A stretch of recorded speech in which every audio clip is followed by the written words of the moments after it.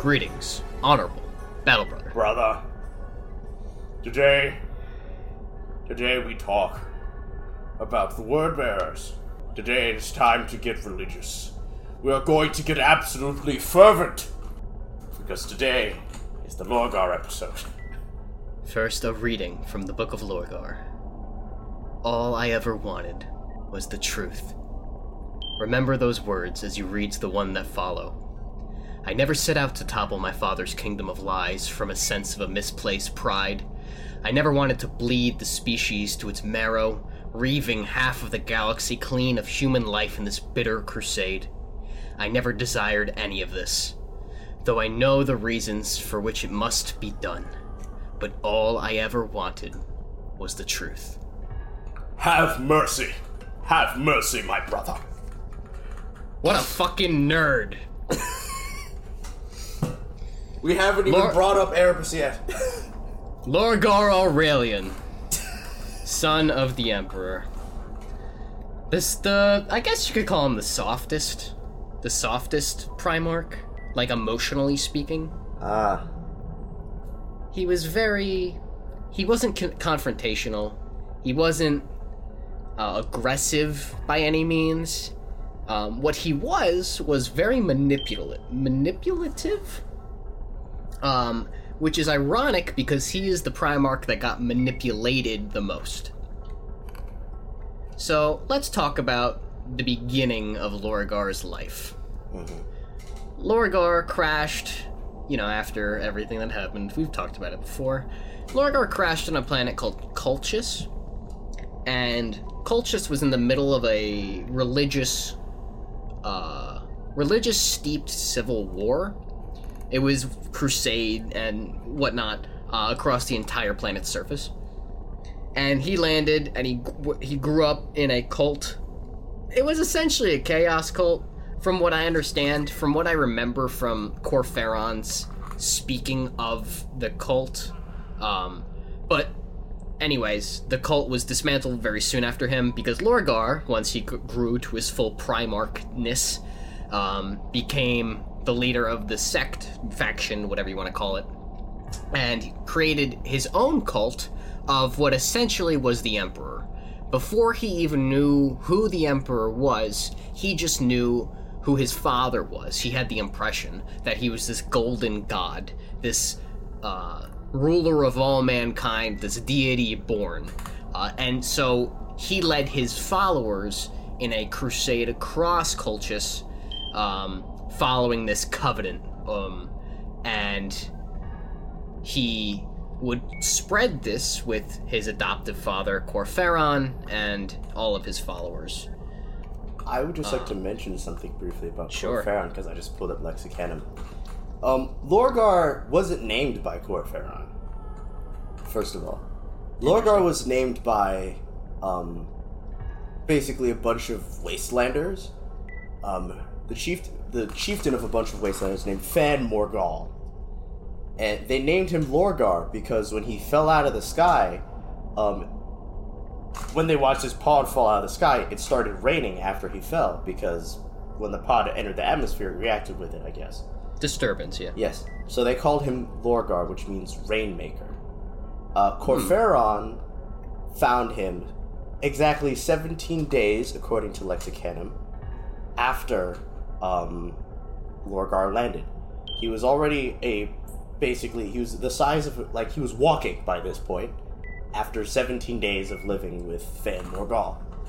Lorgar found him, well, not Lorgar, Corferon found him, who at the time was apparently exiled.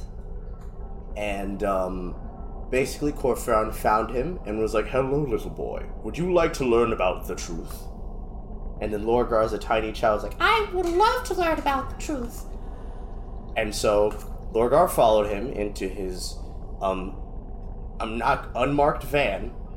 Yep. And while Lorgar was busy with Corferon's many books, Corferon killed the entire tribe. Yeah. Yeah. Yeah, Corferon, you'll get the theme pretty quick. Corferon's not a great dude. Mm-hmm. And it's very obvious from a very early stage of this that Corferon manipulates Lorgar the entire time. Mm-hmm. There's another point in here that I find funny. You mentioned that Lorgar and Corferon go on a crusade for the One. Yes. Corferon doesn't believe in the One basically until Lorgar becomes huge. Yeah. And saves his life. It's a literal come to God moment, I guess you could call it. Yeah. Because he was just a non-believer until he was given direct evidence that everything Lorgar was saying was correct. And that took, apparently, a rebellion. Like, there was Corferon brought Lorgar back to the main church of Colchis, the churches of Colchis, and then Lorgar, we will discuss more of this later, but basically Lorgar became Corferon's whipping boy. Yeah. And the people didn't like that, so there was a rebellion where they tried to kill Corferon. And Corferon's life was saved by Lorgar, who loved Corferon deeply, because that was his father. Yeah. And because of that, only after that did Corferon even remotely entertain the idea of the One. Which is ironic, because Lorgar's very being, of a 12-foot tall superhuman who grew at an exponential rate would be proof enough for me to believe in whatever that motherfucker was saying. Imagine one day you meet, a child, and that child has been around for exactly 17 days, and is somehow already a better speaker than most of the Wastelanders who surround him. Yeah. And then in, a month, that guy is 7 feet tall. Yeah. 800 pounds of, raw force. Right. Raw charismatic force, where somehow he shows up and he's immediately better than you at preaching, which is the thing everything you've devoted yourself to your entire life. Yes. After exactly what you were just talking about, Lorgar saving Corferon's life during this mutiny, Lorgar is named the bearer of the word, and everything is sort of restructured in their religion. Lorgar is the top dog. He is the leader of Colchis. He creates this army of gods sworn, basically religious fanatics, and secures the rest of the world. He unites Colchis. Colchis is a fucking wasteland. Like you were saying before, Colchis is not worth fucking killing and dying for a century over. But, he had to unite the world to lead into a glorious new age, and that new age would come eventually. The Emperor would eventually arrive after civil war. There were a lot of, like I said, proto-chaos worshipping religions on Colchis. I remember in the first 3 books of the Horus Heresy, the Serpent Lodge that they bring Horus to, Erebus states that it was very similar to the old way of Colchis. So they were all fucking worshipping the Chaos Gods, is what they were doing. And because of that, so I just want to point out something else that's funny over Lexicon. So when Lorgar starts having visions about, before the Emperor shows up, Lorgar starts having these visions about the Emperor, a warrior in golden armor coming out of the sky, accompanied by a giant cyclops with blue robes. And he believes in it so hard that he begins to start openly and vehemently prophesying about how the god of Colchis will come to unify us all. And because of that, another civil war breaks out. Right. Between the old faith and what they start calling the Brotherhood of Lorgar. And they call this period the Schism Wars. Yeah, which is exactly that. It was a split of the religion. Yep. Which is funny, because the religion was not really unified to begin with. Right. It was like there were multiple factions, and then all of these factions joined together to create what was called the Covenant. Yes.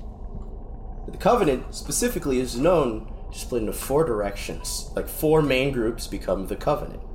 Right, which is weird. Yes. Because like in real life, that would be the same thing as Catholicism, and every branch of Christianity. Every branch of Christianity, all sitting down in at one a table. room. Yeah. And not and agreeing with each other on anything. Right. Yeah, so like we're saying, eventually the Emperor would come with Magnus the Red, just as was prophesized by Lorgar, and he'd bring the Imperial Heralds to meet Lorgar. Ironic that they were already called that, because they had some manner of themselves at which they were very good at not proselytizing, because that has a religious connotation, but they were very charismatic space marines. They were very devoted to spreading the imperial truth. There is no gods in the sky above, but the science of mankind, and the Emperor will lead you to that salvation. Lorgar took that and ran with it. Lorgar took the Imperial Heralds and renamed them the Word Bearers. As he was once the bearer of the word of the Emperor, so too would his Gene sons. Lorgar would join the Great Crusade, and the Emperor would be very quick to write off all of Lorgar's statements about him being a divine being. He states, the Imperial Truth states that there is no gods. I am not a god. Please stop calling me a god. But he would sort of just leave it at that. He wouldn't really go as far as yelling at Lorgar or punishing him for believing this. But, he just, hey, that's not true. Stop saying it. And then he just sort of ran away. Just like, you have come. I have spent years prophesying your return, but finally you have come to show your golden beneficence to us all. O mighty new god of cultures. Look, Lorgar Aurelian, my son, please stop calling me a god. It's weird, and I don't like it personally. At once, your beneficence. The Emperor walks away. You see? Only a god, a true god, would deny his divinity in such a calm and hand-waving manner. This is why he is worthy of worship. Is that not right, my children? And the crowd goes nuts. Have you ever seen, this is a segue, a tangent, but have you ever seen The Life of Brian, the movie by Monty Python? I'm telling you, he's not, I'm telling you, I'm not the son of God. He is the son of God! Worship the gourd. Yes. Everybody who hasn't seen that movie, please look it up. It's old British humor. Yes. But it's worth watching. Most of Monty Python is great. Yeah. Right. Okay. Continuing. Lorgar, while being not stubbornly, but fanatically so, adherent to his own religion that he made himself about a different person, he wrote a book. He wrote a Bible. The Lectitio Divinitatis. It was the first book of Lorgar. He'll update it later after a couple things happen, and it'll be a little different, but this was a good first draft. Yes. And of course, as I'm sure you know, there are multiple, the new Chaos Edition, there's the original translation, the NCV version of the Lectitio Divinitatis, the simplified, the new low Gothic version that was simpler, or make a joke about editions of the Bible. Yeah, it's like different reprints of the Bible. Yes. Only in these reprints, the later editions are a lot more tentacly, covered in blood, and of living skin. Yes. So the Imperial cult was established, worshipping this book. Lorgar dispersed it willingly and abundantly to his sons, and his sons would disperse it to the humans of the worlds that they brought into compliance, and churches of the Emperor would be built on all of these planets that the word bearers brought into compliance. And it's very hard to proselytize an entire civilization of humans. So the word bearers weren't exactly fast. They weren't exactly banging compliances out 1, 2, 3, 4 like the Sons of Horus or the Luna Wolves at that time. They weren't anyone else. Yeah, they Literally were just anyone. Pretty much everybody. They were like the slowest of the slow because they were taking the time to rebuild the infrastructure and introduce the religion one step at a time. And talk to, instead of like how, the Imperial Fists or the Salamanders would do it, where they'd bulldoze everything and then build it back better. They would take the time to be like, we shouldn't bulldoze it unless we have to. Just drop pods coming out of the sky. Excuse me! Brethren of Imperial Planet number 5821, have you heard the good news of the Emperor? And then they would take the time to slowly introduce it into the culture. Yes. The word bearers, if anything, were very respectful. I'm going to say this very hesitantly, so bear with me. The word bearers were very respectful of other cultures. They were not respectful of other religions. So if your culture was incredibly devoted to worshiping a snake god, for instance, they would murder every single priest of this snake religion and punish the people of the world as long as they held on to those beliefs. Their culture was respected. Their religion was wrong in their eyes. So it's a weird duality of not really listening to the people that you're conquering and then forcing your ideas down their throat. But the Great Crusade would continue. Lorgar would have his own inner circle of trusted sons and advisors. Corferon, his adopted father, chief amongst them. Oh, we should mention that. Corferon became a technical space marine. Corferon became a technical space marine. And now you might be asking, how the fuck does somebody almost become a space marine? Well, Corferon was like 65 when the Emperor came, and Lorgar didn't want Corferon to just die of old age or whatever. So he gave, through a very, incredible and miraculous surgery, he was implanted with like a third to a half of the implants that a space marine gets, and given Terminator armor to walk around in. So he wasn't a space marine, but he was mutated to the point of superhumanness, just not all the way, because the full transition would have absolutely melted him and killed him. Yes. People, being a space marine is fucking difficult. This tangent time. Brief question. How many organs does it take to be a space marine?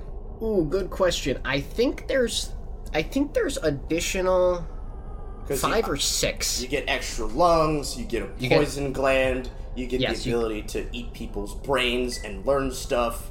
Yep, you get an extra lung, an extra lung, an extra heart, your bones are hardened, your omophagia, I think they call it, that's what allows you to spit acid and consume flesh to learn memories of it. There's more, I'm just struggling to remember. There's a lot of horrifying science that goes into making a space marine.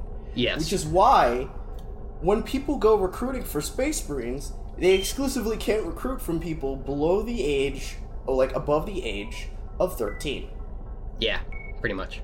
So every space marine that you see was trained from the age of 13 to however old they are now, not even to just be a space marine, to survive the implantation process. Yep. And then at the end of all of the organs, they get this thing called a black carapace, which is what allows them to the black carapace is like a second layer of muscle. Yep. That is what allows them to interface with their armor, so that way they don't have any kind of wonky controls or anything. It's interfacing directly with the nerves. It's a skin suit that lets them click into their armor. Yes. Which, needless to say, would be incredibly difficult to implant in a 60-year-old man. Yeah. Who was already, Yeah. on its way out because they lived in a literal Mad Max world. So Corferon was there. Corferon became the first captain of the Word Bearers, and he was a confidant, as well as first chaplain Erebus. Boo! Edit in some boos. Boo! Everybody boo. Everybody boo for Erebus. Nobody likes Erebus. It is all Literally Erebus's nobody likes... In the book, nobody likes Erebus. It's not just us. It's not there just is the collective one person. fandom. There's What? one person in Betrayer. No, not Betrayer. First Heretic. There is one person who didn't like Erebus at the beginning of the book, but likes Erebus at the end of the book. Or no, like halfway through the book. And it's Chaplain Zaphon, I think his name was. He was the other shitty chaos dude? He was Argletal's friend, who was the chaplain of like that unit. And at the beginning of the book, he's like, "Wow, Erebus is such a little bitch," and Corferon fucking sucks too. And then after they became demon hosts, which we'll talk about in a couple of minutes, Zaphon was like, "You know what? Actually, they're kind of cool." Yeah, he literally had to become nearly possessed to even remotely think of Erebus as a tolerable human being. Very true. Yep. Yeah. Like every other... Karn hates Erebus. Karn hates Erebus specifically. Karn despises Erebus, and we'll talk about why? A lot of that interaction and why, but yeah. But an interesting logistical note about the Word Bearer Legion pre-heresy is that they pretty much the officer of chaplain was a unit of other Space Marines. Chaplains were supposed to enforce the Imperial truth within the confines of the Legion.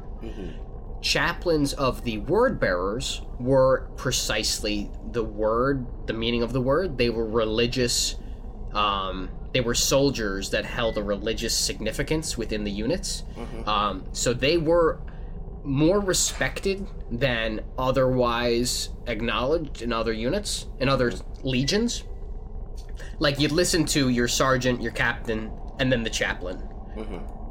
So it's a weird hierarchy difference that exists. And there were also, like, 6 times the amount of chaplains in the Word Bearers than there were in other legions. Oh, that sounds like a great decision for a chain of command.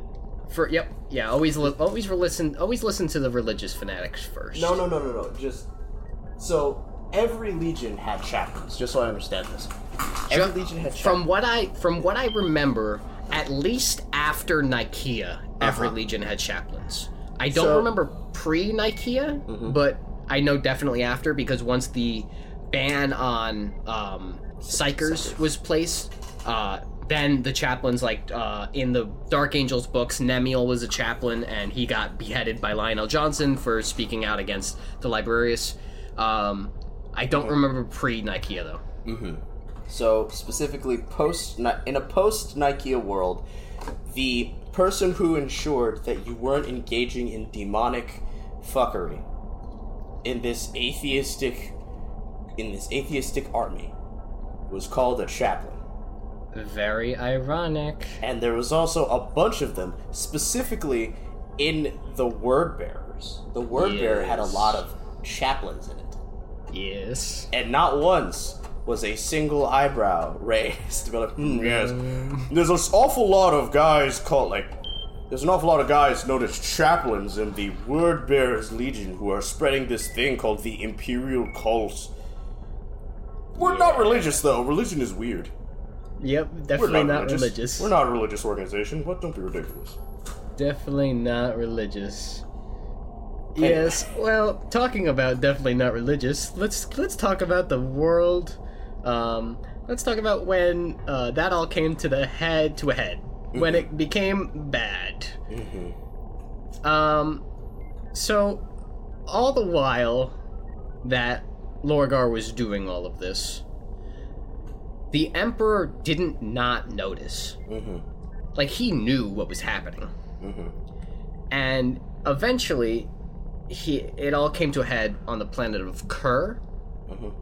Kur was one of the word bearers' previous conquests, and they were very proud of how they left it. Mm-hmm. They were very happy that the entire population embraced their version of the imperial truth, that the Empire is a divine being, etc., etc. Mm-hmm. Well, the planet capital of Kur, called Monarchia, was a quote-unquote perfect city in the eyes of the word-bearers. They were very devout followers, and the Emperor saw this as a direct offense to himself and to what the Imperium stands for, and so asked the entirety of the Word-Bearers Legion to report to Monarchia, to a meeting with Malkador the Sigillite and Rabute Gilliman.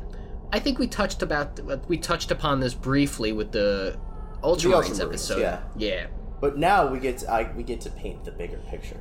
Yes. So imagine yourself on Monarchia, seeing 100,000 word-bearers, whom you revere as angels of the Lord, appearing, marching in perfect step and parade formation outside your city to a meeting of 2 gigantic superhumans and a 180-year-old man. No. Not 2 gigantic superhumans. You are meeting with, in no particular order, the man who told the demigod prophet who showed you all the great imperial truth that you now all live by. True. Along with one of his brothers. True. The god he spoke of. And another demigod. And his army. Yes. And in one instant. About the first company. Yeah. The first company. The first company, just not all of the Ultramarines, just a couple of them. Yeah. You then watch as the eyes of God himself glow. The entire army of the prophet demigod Lorgar is blown back and kneels, while the blue armored angels just walk out in formation and begin murdering everyone. And as people are dying, you hear it, not with your ears, but with your mind. You hear God speak to you, and not to you, to your prophet, to the Pope, the man who taught you all the way. God speaks to the Pope and says, "You have failed me. This place is the site of one of my greatest failures. You will learn from this, as your planet is razed to the ground. As angels, beings you revered as angels, come down upon you and kill everyone to a man on your planet and blow up every building until there is not a single structure standing." Yeah, Monarchia was raised by the Ultramarines, and the word-bearers were helpless but to watch, as Lorgar was, bitch-slapped by the Emperor. And he didn't take that very well. No, one would imagine that if they create Space Jerusalem, and then God comes to Space Jerusalem, points at you and says, "I hate everything about this," destroys Space Jerusalem, burns it to the ground, kills everyone who lived in it, and then spits on the dust as he leaves. One would not take that well. No, no one could blame him, for he revered God, and God physically struck him down. And not only that, but humiliated him in front of his sons and the people who he cherished. Before he killed them all. Before he killed every single one of them. To clarify, we're talking about the population of Kur and Monarchia. The population of Kur and Monarchia. Because, again, God imagine God coming down to Jesus, who personally oversaw the building of your city. Your city was personally overseen by Jesus. God slaps Jesus in the face with his mind, and then you watch as the angels of God kill everyone you love. Yep. And Jesus is watching and crying because he wants to help you, but he can't. Yeah. Right. So all things considered, the fact that he was mad for a month is remarkably composed. Yeah. Yes, Lorgar would steep into a deep, deep depression after this. Mm-hmm. But it is important to note that not everybody on Monarchia died. Really? There was exactly one survivor, from what I understand. Of I a don't planet. think of the planet Kerr. Mm-hmm. There was one survivor. She was a woman, blinded by her witnessing of the glassing of Monarchia from orbit. She was known as the White Lady. The Lady Cyrene Valantion was blinded by the glassing and became a confessor, quote unquote, of the Wordbearers Legion. She was basically there so that the soldiers of the Wordbearers could like repent and like you know when you go to confession and you sit in confessional and you list out your prayers, your wrongdoings. That was her role, and she was sort of like Argyltal's girlfriend. I pulled apart. I know what this is now. She became like a priestess of this new, darker religion. Speaking of, Lorgar, in his depression, started writing a new book. He was updating it, and for that, he needed to take a trip, a pilgrimage, to somewhere closer for the answers he was looking for. And you might ask, on who would tell him to go on a pilgrimage? That's a weird suggestion. I'll give you exactly 2 guesses. Was it Corferon? Yes, ding ding ding, and Erebus. Both of them. Of course. Simultaneously. Erebus and Corferon, followers of the quote-unquote old way of Cultus, very quickly saw this as an opportunity to tell Lorgar about another way, another option, another source of divinity for him to worship. And in order to do that, Lorgar would have to take a quick journey to the Eye of Terror, where the veil between us and the heavens is the thinnest. Well, he found a lot of things in the Eye of Terror. Firstly, let's talk about Argyltal. I just want to mention something. You know where he went specifically? Where? Cadia. Oh, yes. He went to Cadia. That's correct. Yeah. Cadia was new. No one had known about Cadia. This is not Warhammer 40,000 Cadia. This is Warhammer 30,000 Cadia. People are just showing up. This is Cadia. This is tribalistic chaos worship in Cadia. Yep. It's a place. Which is ironic because of what it would become, a bastion of Imperial might. Just another one of them ironies. So Argyltal was a word bearer. He was a member of the Serrated Sun chapter. I believe he would get his own. Yes, okay. He was in the 7th Assault Company, the Serrated Sun chapter. I think he was a sergeant or a captain. He was a captain. He had these really cool. I just remember this weird fact about Argyltal. He had these really cool red swords, like these red iron swords he would use. And they were just so cool, and he would lose them in what we're about to talk about, but they just, I don't know, that just stuck in my head for some reason. Him and the 7th Assault Company would go with Lorgar to the Eye of Terror. Specifically, the 7th Assault Company would do a little recon for Lorgar. They would venture a little further in, and Lorgar asked them to report back with whatever they find or whatever happens there, you know? Well, they find something, all right. A massive demon. They're on a massive demon named Ingethel the Ascended became their quote-unquote guide through the Eye of Terror and journeys with them into the heart of the Maelstrom. They see some wacky shit. Firstly, 40 years pass for them in the Eye of Terror. Time accelerates differently inside the Eye, because that's where the warp has the most control. They experience literal fucking hell. Legitimately.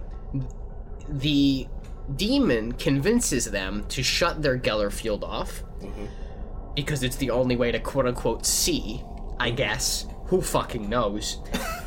The serrated sun was absolutely unprepared for this. Argoltal and his little band of misfits get teleported back in time to see all of the Primarchs in their incubation pods prior to the defucking that spread all the Primarchs. They see all of the babies in the pods, and then they witness the warp closing in and scatters them.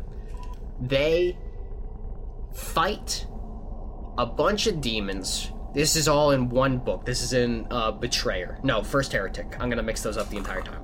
They were in the First Heretic, which is one of my favorite books. Argoltal is such a well-written character, in my opinion. They die. They all die one by one in this weird time warp.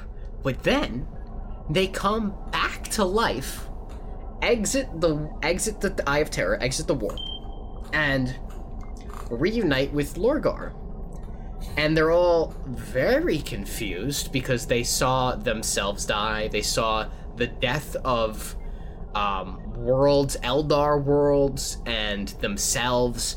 And it was a very weird fever dream is what they experienced, but it was all real. It also mentions they see some shit that happens in the future. In the future as well, they correct. See some of Calth. Yes, they witness. Yes, they witness some of the atrocities that they commit on Calth. Yep. They all become imbued with demons. Part of that pact that they made with Ingethel and all of those events is they became demon hosts. They would allow demons to enter them more or less willingly, and over the course of months they would begin metamorphosis, so to speak.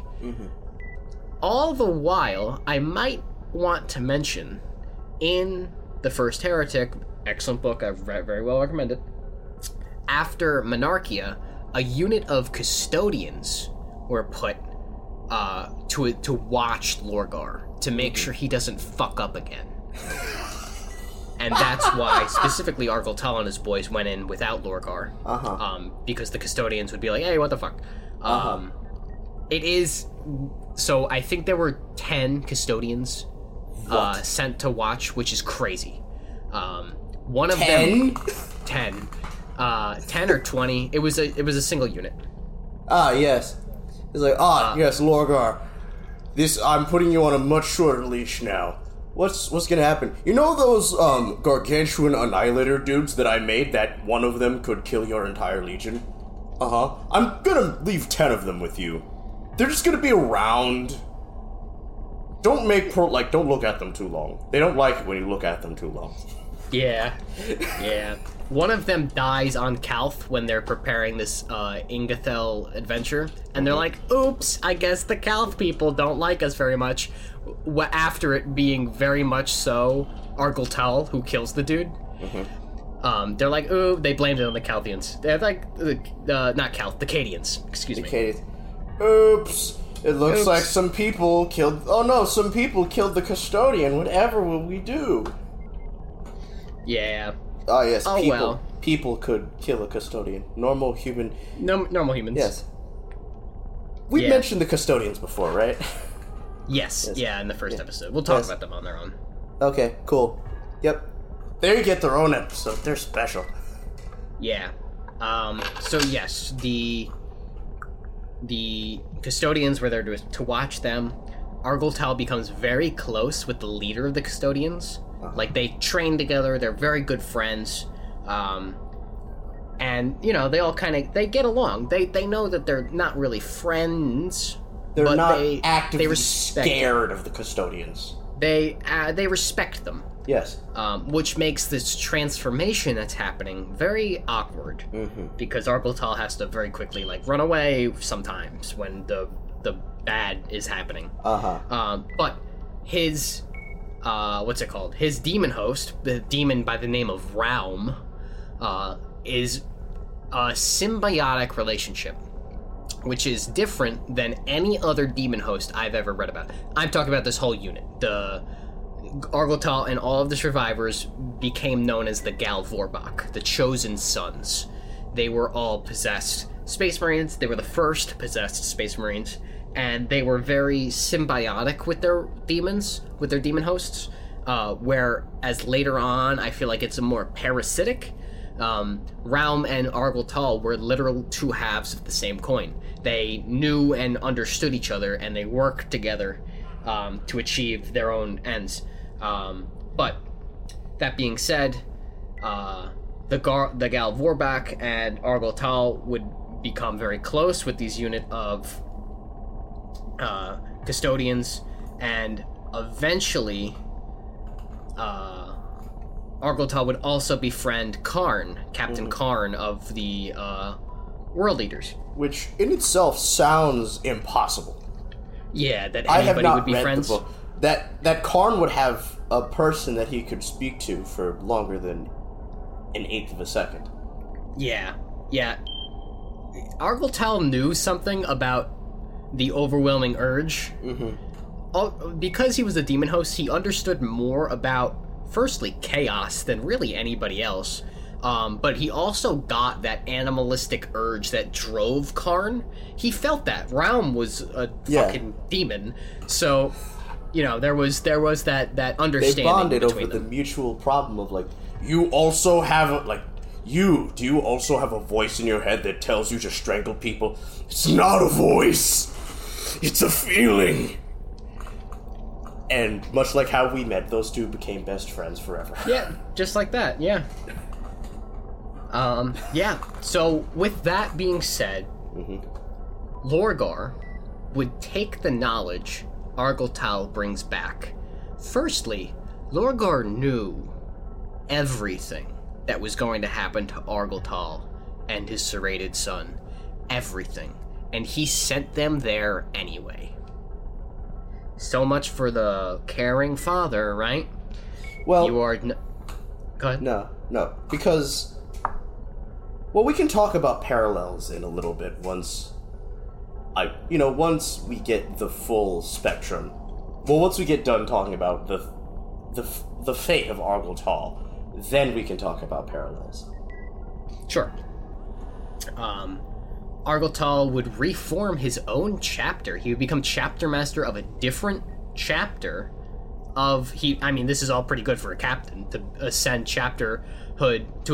to be chapter master of a different chapter. He got fucking speed promoted. A new chapter that he made called the Sacred Iron or something like that. The Vakra Jal, the chapter Yeah. of Consecrated Iron. Consecrated Iron. That sounds metal as fuck. And I remember this from one of the books where they had like their own special weapons. They had like weird flamethrowers that they had like acid flamethrowers. Badass as fuck. That is badass. I just want to point out, they don't technically exist until Istvan. Yeah, after the heresy, right? You're correct. You're right. I'm getting ahead of myself. Right. Lorgar would write this new book of Lorgar where chaos was the primacy. Chaos was real. There are gods. They hate all of us, but they also want all of us to worship them. Yeah, so Lorgar would write this new book of Lorgar and start spreading his chaplains out to preach the new word of Lorgar. These would take the forms of warrior lodges. They were informal kind of get-togethers where rank and supremacy weren't really an issue. It was just a place for bros to be bros. Mm-hmm. And also, we could talk about this cool book I brought. Hey guys, welcome to the first meeting of the Warrior Lodge. Now, I know this is going to sound crazy, but today, I thought we could do it's a little book club, you know? I just brought this book, you know? It's a nice book. It was written by my beloved Primarch Lorgar. Let's talk about the book. And so it went. We see this firsthand when Erebus goes to preach to the Luna Wolves, the Sons of Horus, and it is Erebus that lays the seeds that we talked about in the Horus episode. Horus falling into a trap, Horus getting injured with an anathema, a poisoned blade, Horus becoming sick and needing to venture to this serpent lodge on Cadia. Horus, not Cadia. They have Davin 5 or something like that. Yes. 4. Yeah. You're right. I was about to say Yavin because Star Wars. Yeah. And it is Erebus who lays the seeds for the Sons of Horus to take formation, but it is Lorgar who is pulling the strings towards something much darker and widespread. Chaplains went to every legion, not to the same degree of success, but Lorgar, through various means and cooperations and deals and agreements, would form a loose confederation of legions that were believed to be kind of in agreement that the Emperor is a false god, and the Imperium itself needs to be rocked to its core, and the only way to do so is a galaxy-spanning civil war that will leave Horus the only one capable of leading this new order of things, with the new word of Lorgar to back him up. Brethren, do you have a moment to talk about the glory of the second edition of the Book of Lorgar? It's better than the first one, like all sequels. There have never been bad sequels. What are you talking about? The Book of Lorgar 2, Electric Boogaloo. Yep. And so it was. So Lorgar and his sons would begin the planning with the other legions' cooperations of the Istvan 5. Well, Istvan 3, then Istvan 5. The word bearers were very strategically not there at Istvan 3. However, they were conveniently close by to reinforce a loyalist counterattack. Weird. So, the Luna Wolves, or the Sons of Horus now, the World Eaters, the Death Guard, the Emperor's Children, would all dig in on Istvan 5, waiting for the inevitable counterattack from the Iron Hands, the Salamanders, and the Raven Guard. But, I mean, the Emperor sent word out that Lorgar, Perturabo, Altharius, Conrad Kurz, they should all be ready. They should all be there to reinforce the Iron Hands assault, you know? Yeah. And they were. They were conveniently all stationed close by. Istvan 5, the battle would kick off. The word bearers would deploy. Argel Tal, there, ready, waiting, would be there when the flare went up. Argel Tal turned into his demon form along with his Galvorbak brethren and ripped into the loyalist forces. The word bearers, reinforcing Horus, as was the plan forever, would, eviscerate the 3 loyalist forces deployed on Istvan 5, and so the heresy would fully begin. The word bearers went on their way to the planet of Kalth, where the Ultramarines never expected their attack. Lorgar, with his, prissy demeanor, convinced Rabute Gilliman that, everything's good. What would be bad? They all form, a loose camp around each other. Everybody's having a good time. And then all hell breaks loose. The word bearers open fire. We talked about Calth.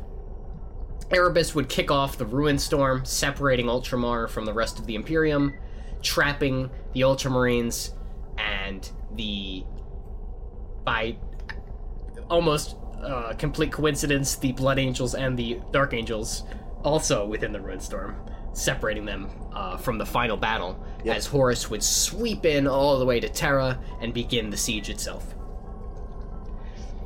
Now, it's very important to understand that Lorgar was not a very good fighter. He did not have the physicality that his brothers had. He didn't really had anything going for him. He was, Primarch, so he'd be a pain in the ass to fight for anybody else. But if the Lion or even a Ferrus Manus, Angron, the Wolf King, Angron, if any of them fought Lorgar, they would absolutely eviscerate Lorgar. Yeah. That is until Istvan V, when when the other bird one, Corvus Corax. When Conrad Kurz isn't even bird themed. He's a bat. He's a Batman. When Corvus Corax, I almost said the wrong name again, was picking off word bearers and went for Lorgar himself, and Conrad Kurz had to step in to intercede to save Lorgar's life, his pathetic, weak life. Lorgar had a little shift go on, and Lorgar screamed so loud, it ruptured a psychic barrier and just killed everybody around him. Oh. Lorgar unlocked his abilities a little too late in life, Mm-hmm. Yeah. Lorgar was a late bloomer. During the course of Istvan V, it was evident, it was very apparent very quickly that Lorgar was a very strong psyker through probably his association with the Chaos Gods. But Lorgar had psychic powers. So much so that during the Battle of Armatura, when Lorgar was riling up Angron for his inevitable sacrifice as a Chaos Primarch, a Demon Primarch,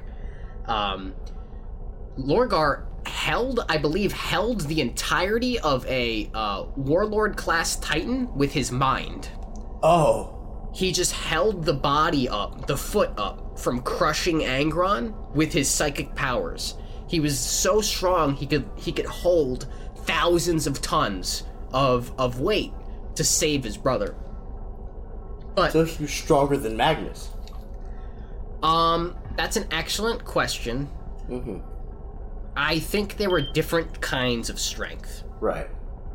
Magnus was very mage, was very wizard. Mm-hmm. Lorgar was very sorcerer. Mm-hmm.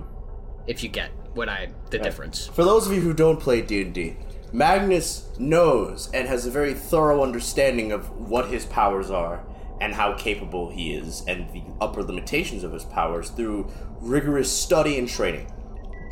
Lorgar is just a battery.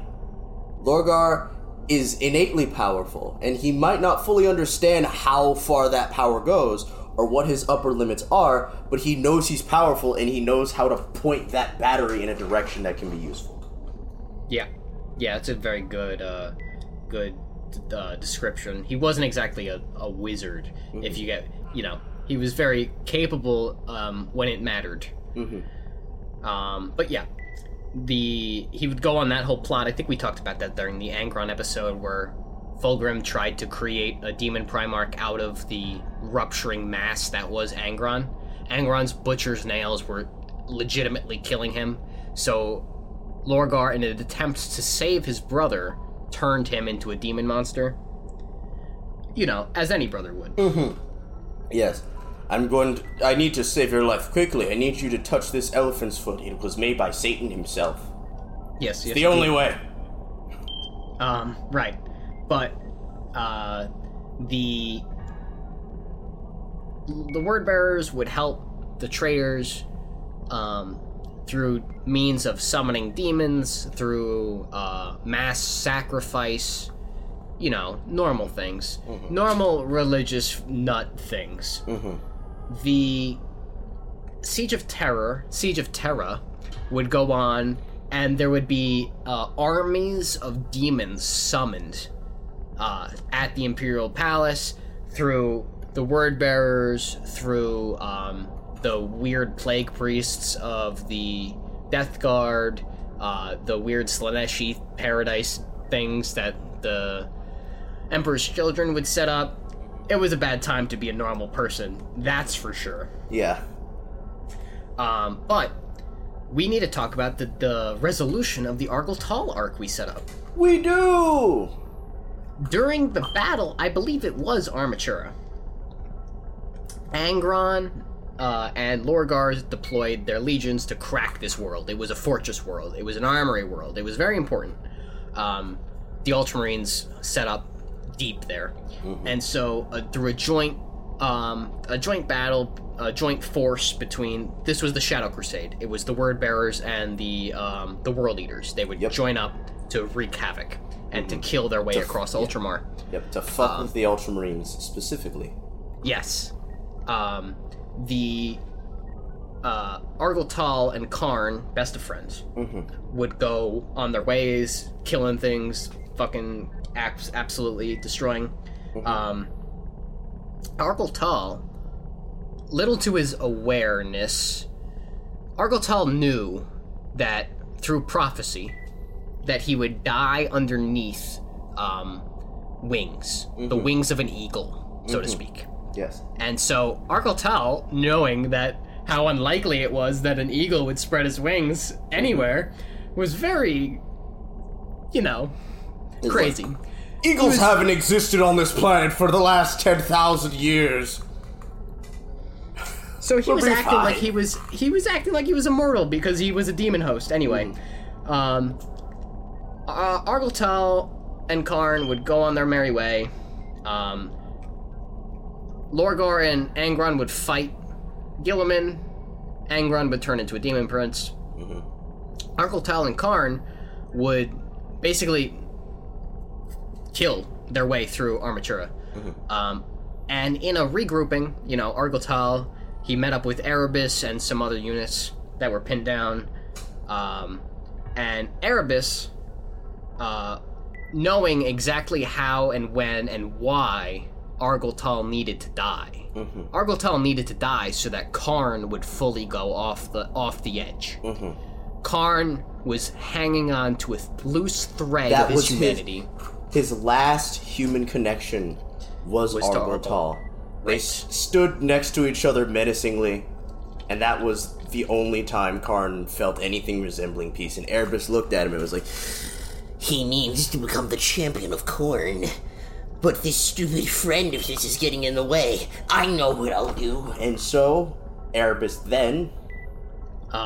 brutally stabs Argyle in the spine. Oh!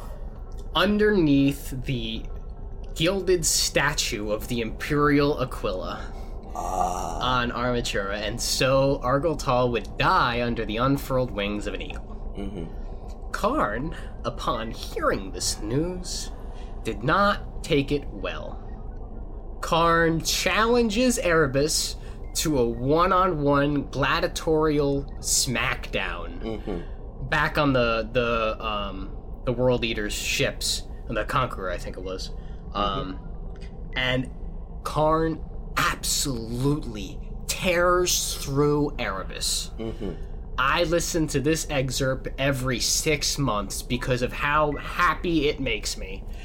Karn, without flinching, without trying, without saying a word, he says, I think 6 words during the entirety of the fight. The first 2, after he knocks Erebus down within a third of a second of the first round of the fight, he just looks over Erebus and unimpressedly says, "Get up," and smacks him down again and again and again, and he just says, "Get up," and he absolutely obliterates Erebus. And I just want to go ahead. I just want to point something out. because I listened to it recently. Because it's on this specific instance is on YouTube in a video called simply Karn Kicks Erebus's Ass. It's a simple video. Karn is calm. Karn is described as being very calm throughout this process, which is a drastic change from every other World Eater interaction ever known. Because in anything that's written about the World Eaters or New Syria, the World Eaters in general are described as loud and violent and growling. Karn is calm the entire time, which is a deviation from how he was before and how he will be for the rest of time. Yeah. In this moment, he is not yelling, he is not angry. When he shows up, Erebus is engaging in Erebus is doing some sparring with the World Eaters.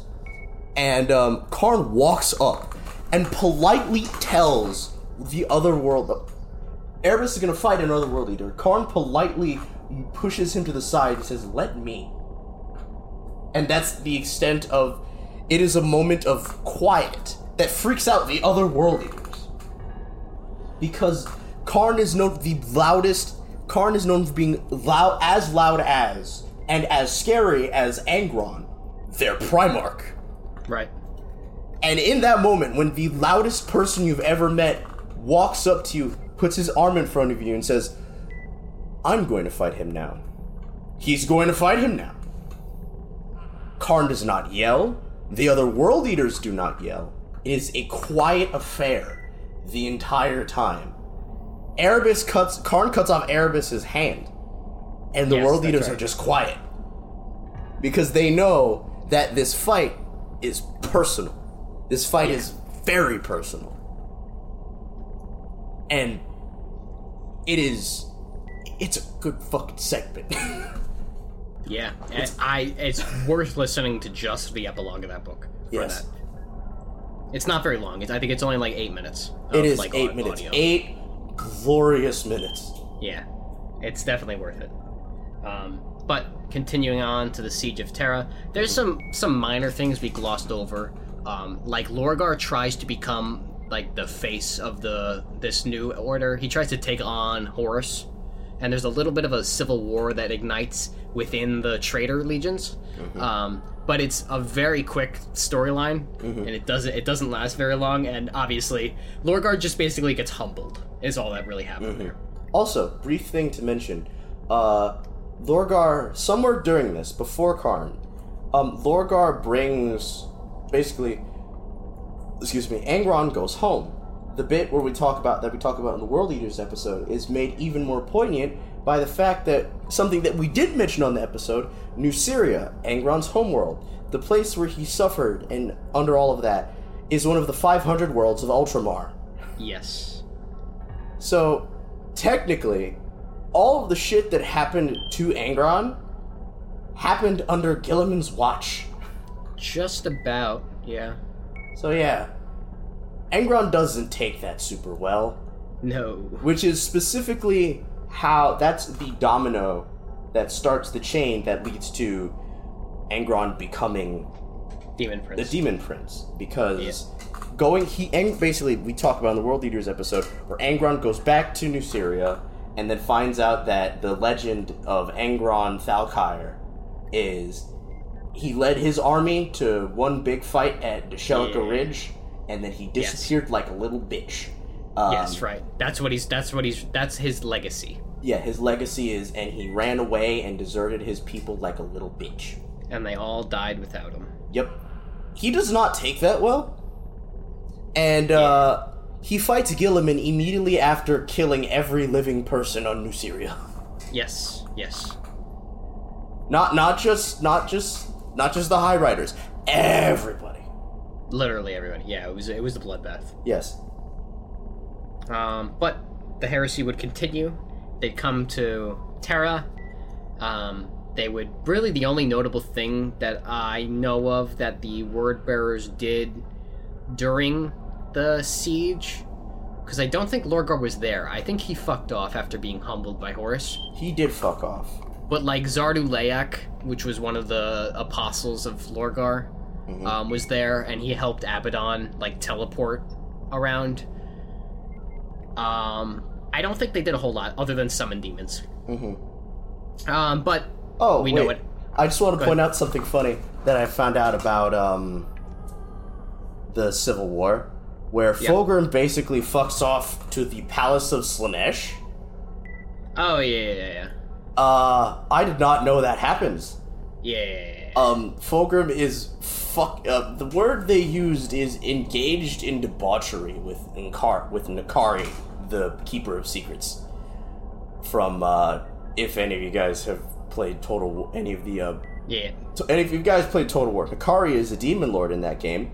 Yes, Total War Warhammer 3. Yes. Which is, I didn't know that. I didn't know that was happening. Yeah, we don't think about it too much. I don't want to think about it too much. Nope. But now that Lorgar basically fucks off to the Eye of Terror, we can talk about the parallels between him and Corferon, and the Emperor. Go ahead.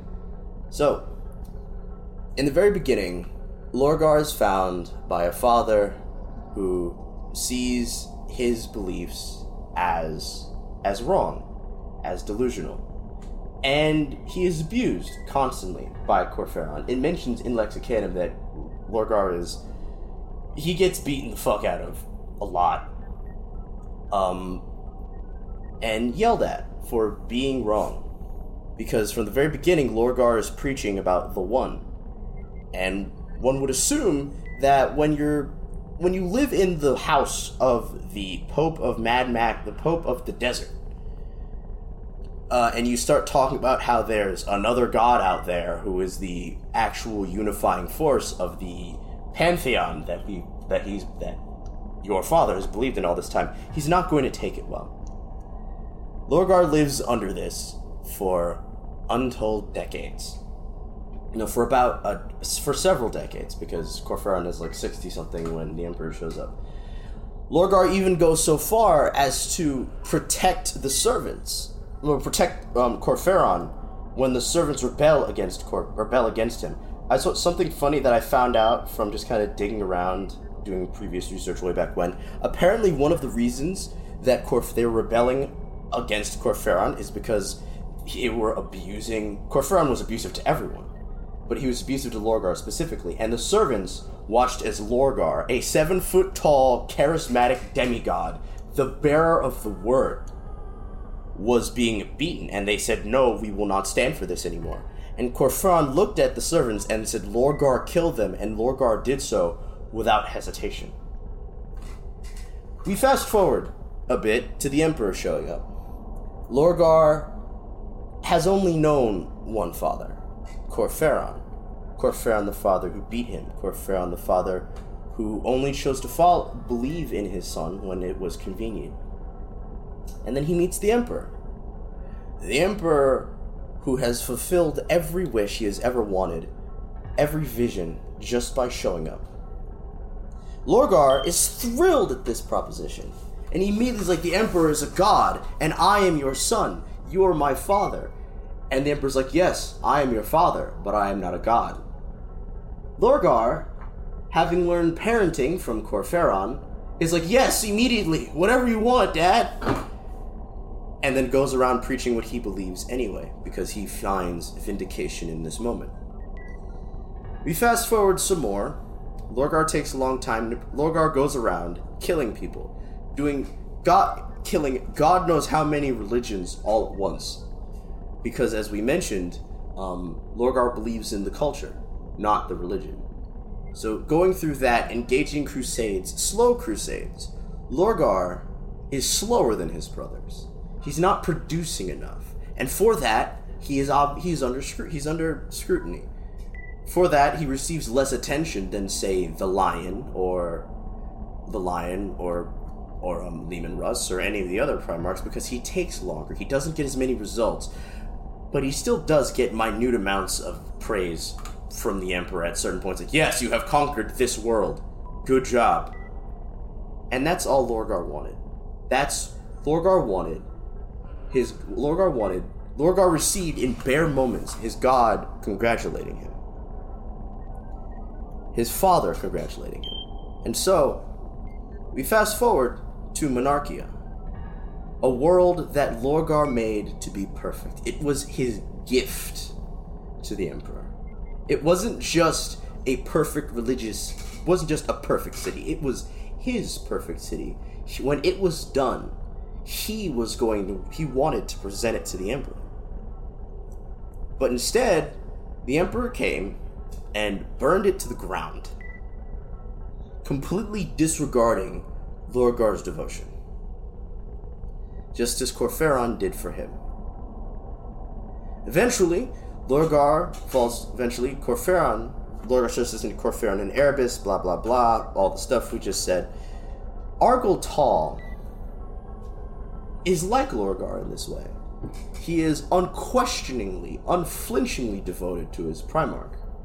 So much so that when his Primarch says, Argol Tal, I want you and your legion, you and your squad, to travel into the gaping hole in space that we all know is bad, that you would know is bad instinctually by looking at it.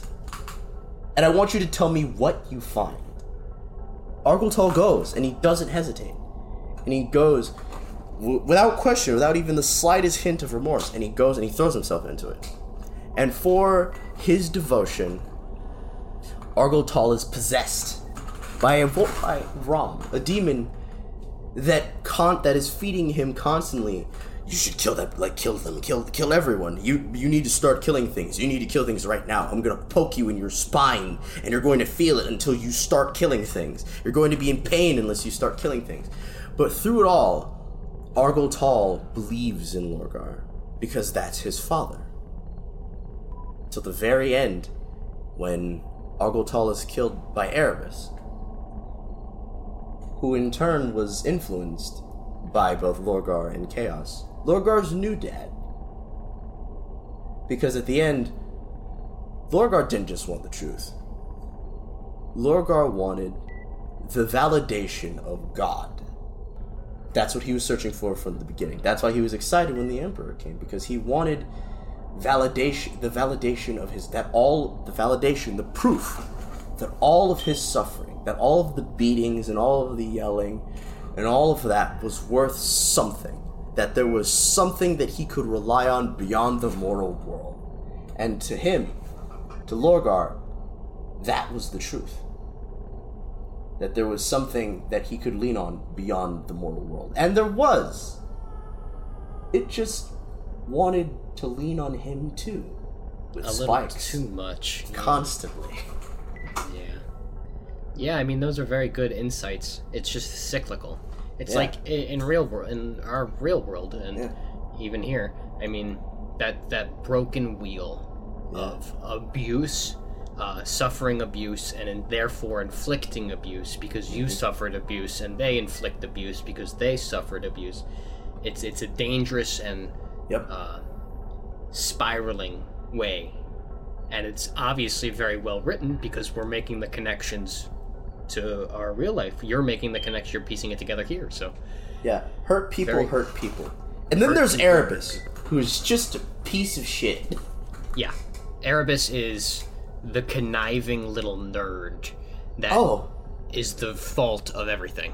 I just want to point out something. Erebus isn't even his actual name. Oh, correct, yeah.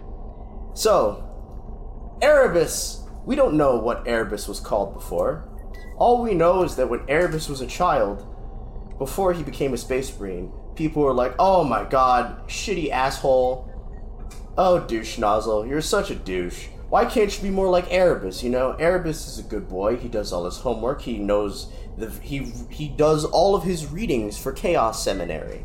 Why can't you be more like Erebus?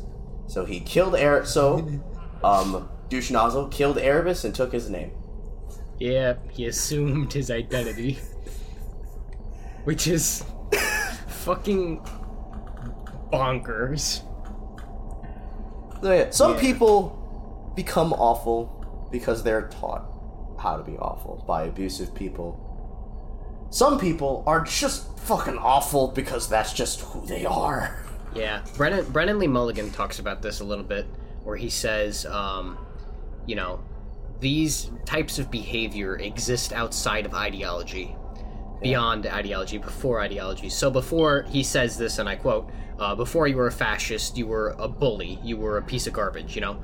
And this is Erebus. Erebus didn't have to be... Chaos didn't make Erebus. Yeah. Erebus was this way the entire time.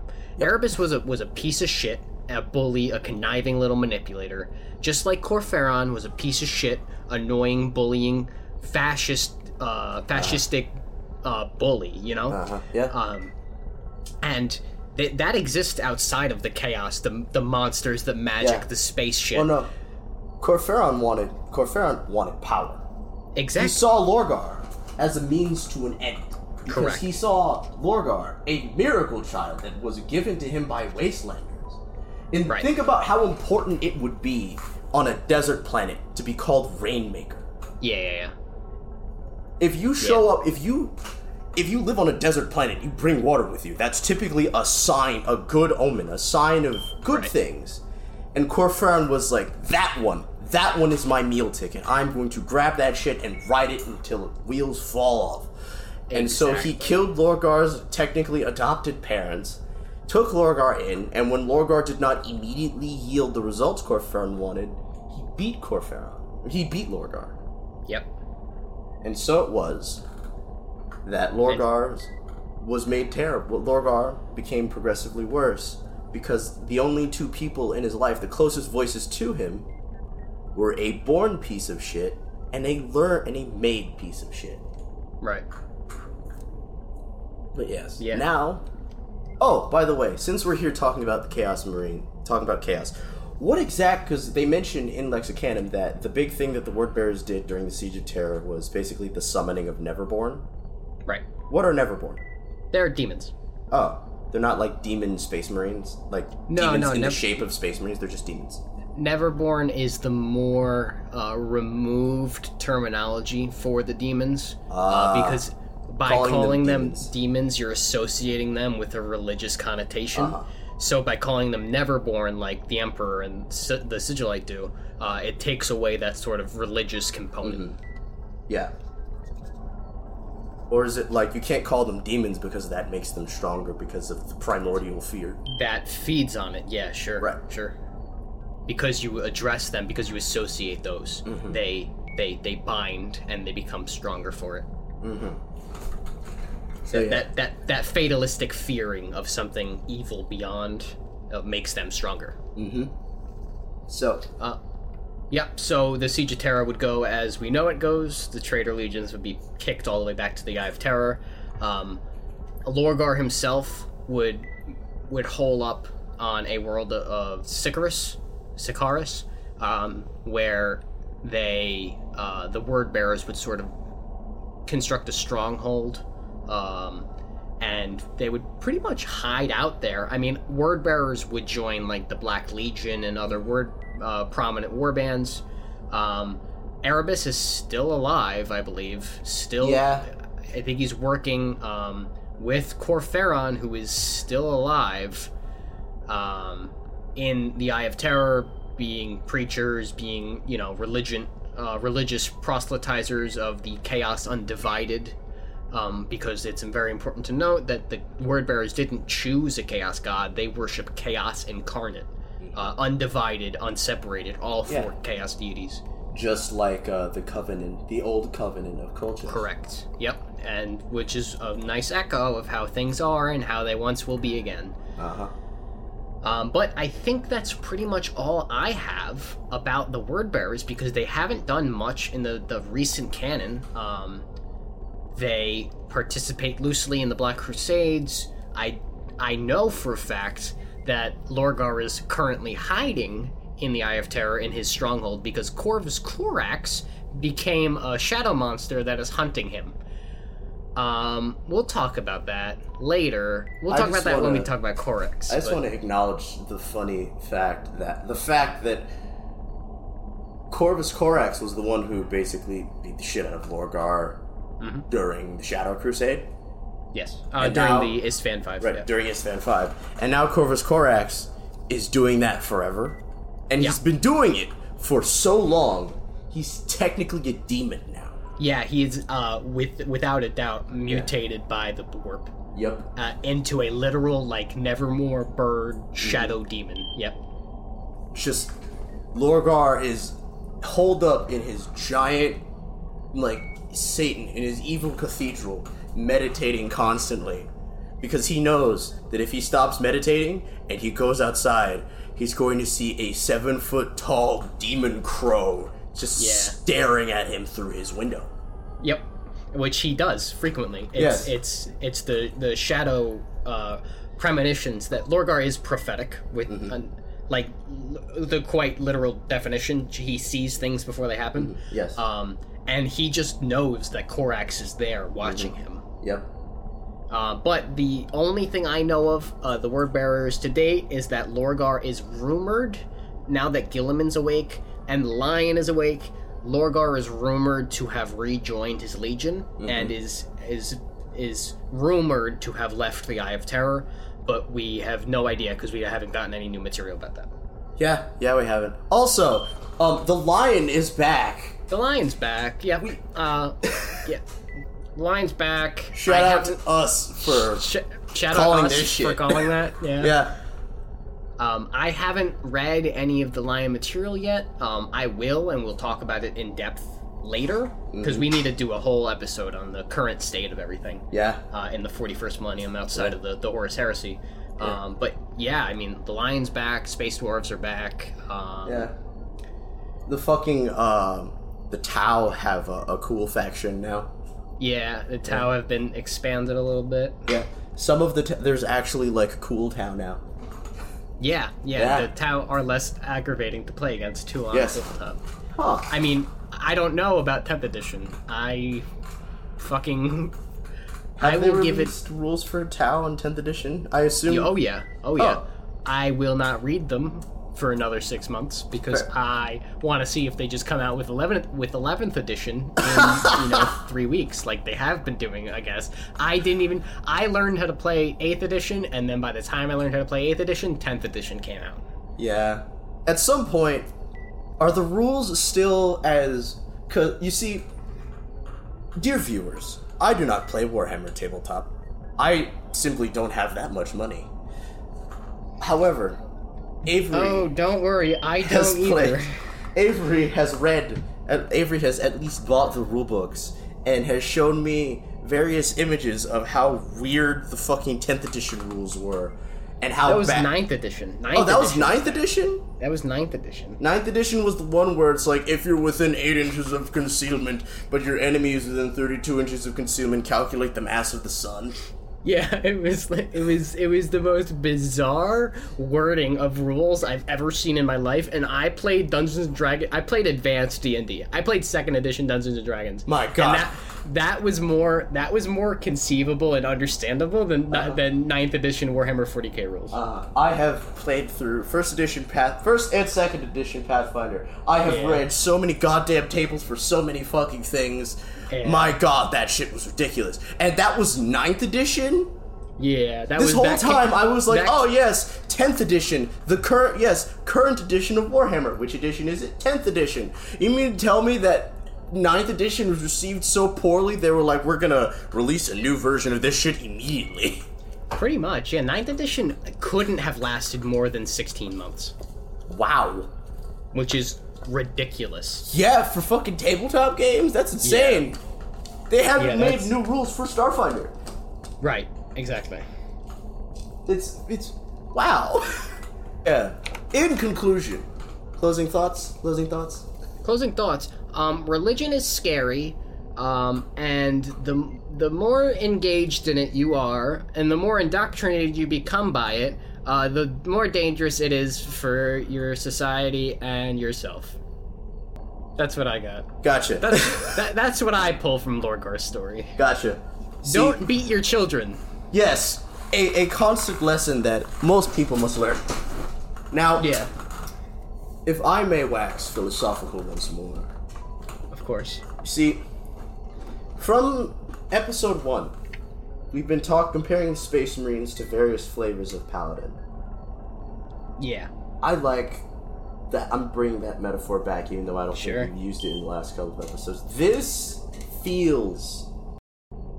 Paladins as a whole are an inherently, like, you pick a god and you fight, you embody the values of that god, and you fight for that god, and you die for that god. Class. That's their class. They are holy warriors.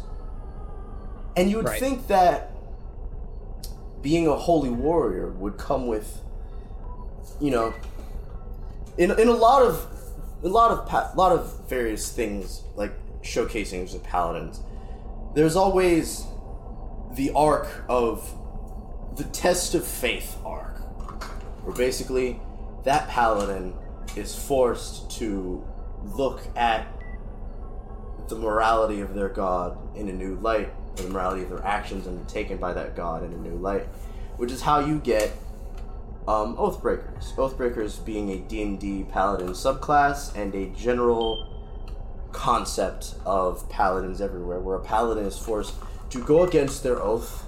In most cases, that's evil. In Warhammer, where everyone's kind of evil anyway, you just kind of pick a different, kind of worse flavor, more immediately worse flavor of evil. Where, in the beginning, the word bearers are very unabashedly the bad guys wherever they're going. Because if you see them, they will speak to you, as long as you don't say that you're... We've been making various comparisons to the religions that we've grown up around, you know, different flavors of Christianity and Catholicism and such. Right. We're gonna make one more. Imagine if the Jehovah's Witnesses came to your door, and they knock on your door, and they hit you with, have you heard the good news about the Lord? If you say you're already religious, they pull out a shotgun and shoot you in the gut. Then proceed to breach and clear your house, and then move next door. That's what the word bearers were doing before. And after years and years of that, they don't really... they changed their philosophy a little bit, in that instead of just knocking on your door and asking you if you've heard the good news about chaos, they just breach and clear your house first. And then, once they're already inside, then they ask you about chaos. Lorgar is a little different. We read in, there's a quote somewhere in here. Where is it? Something about Lorgar's personal temperament. Here it is. Rabute Gilliman says, and I quote, "He is so changeable. He is prone to extremes, eager to please, so quick to take offense. He's keen to be your best friend, and at the slightest hint of an insult, he's angry with you, furious, offended, like a child."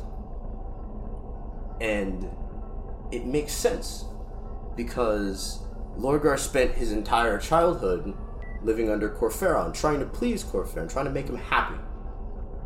Because Corferon wasn't just his father.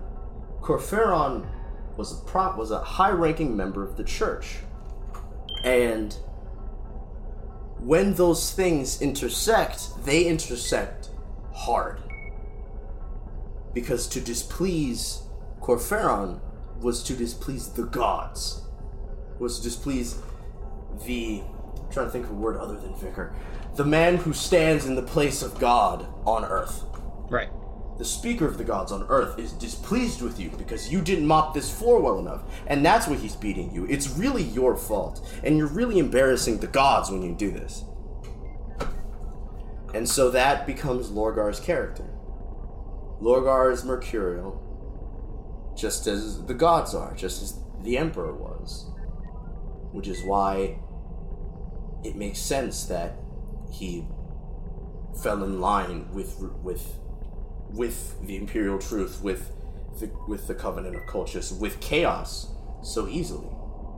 Because at the end of the day, he was built like he is, at the end of the day.